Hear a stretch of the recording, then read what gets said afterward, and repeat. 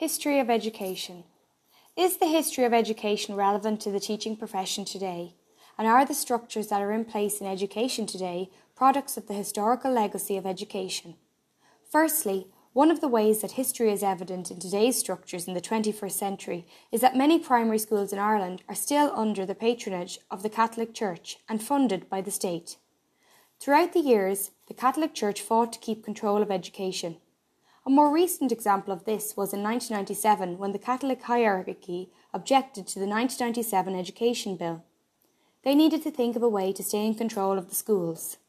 In 1999, by setting up trusteeships, this helped to keep the Catholic ethos in the schools.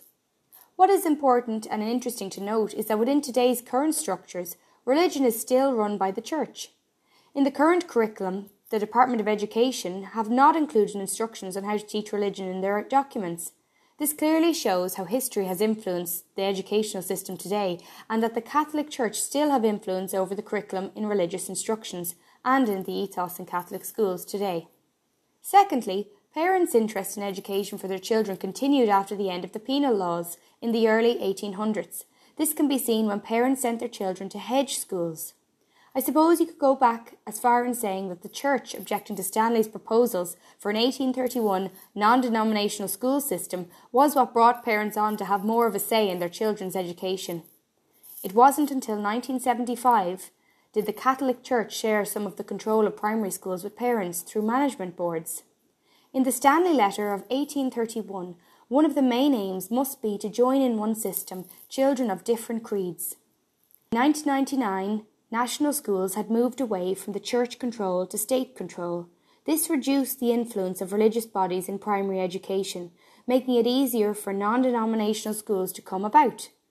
Since the 1970s, there has been a changing of views and as parents wanted a choice regarding their children's education.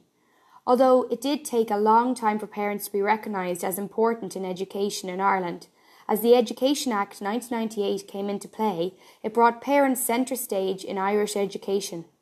There are non-denominational schools all over the country today, highlighting that the legacy of history has influenced our education system. Thirdly, one of the ways history has affected the current purpose of primary education is the change in the overall aims.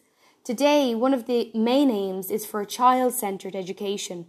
The Plowden Report of 1967 of the UK is suggested to have had an influence on this. There was a move away from a curriculum-led system and a move more towards one of a child-centred system of education. The current purposes of Irish primary education, according to the Department of Education, is a positive ethos and learning environment whereby all pupils, including those with special educational needs, feel welcome and experience a sense of community and belonging. In contrast to the past emphasis on the idea of moulding children into a nationalist view, has been replaced with an awareness for various changes in society and the various needs of the children of Ireland. I can apply the history of education to my own teaching and understanding of the teaching profession. While researching for this task, I came across an old history of education book that belonged to my granddad. I feel connected to the generations of the past. I know that if my granddad were alive today, he would tell you about his love of education and books, that after his primary school education he went into the printing trade and taught himself German. He continued his learning journey. My granddad passed on his love of education to me through my mother, outlining how, on a personal level, the importance parents and history have on influencing the present. What I have learned from this reflective task is that no matter the period, present or past, people still hold education in the highest regard. It instills a love of education and a love of learning that continues to be passed on from generation to generation. It will continue to live on as long as we learn from the events of the past and continue to reflect on them and learn from them in our own practices as teachers.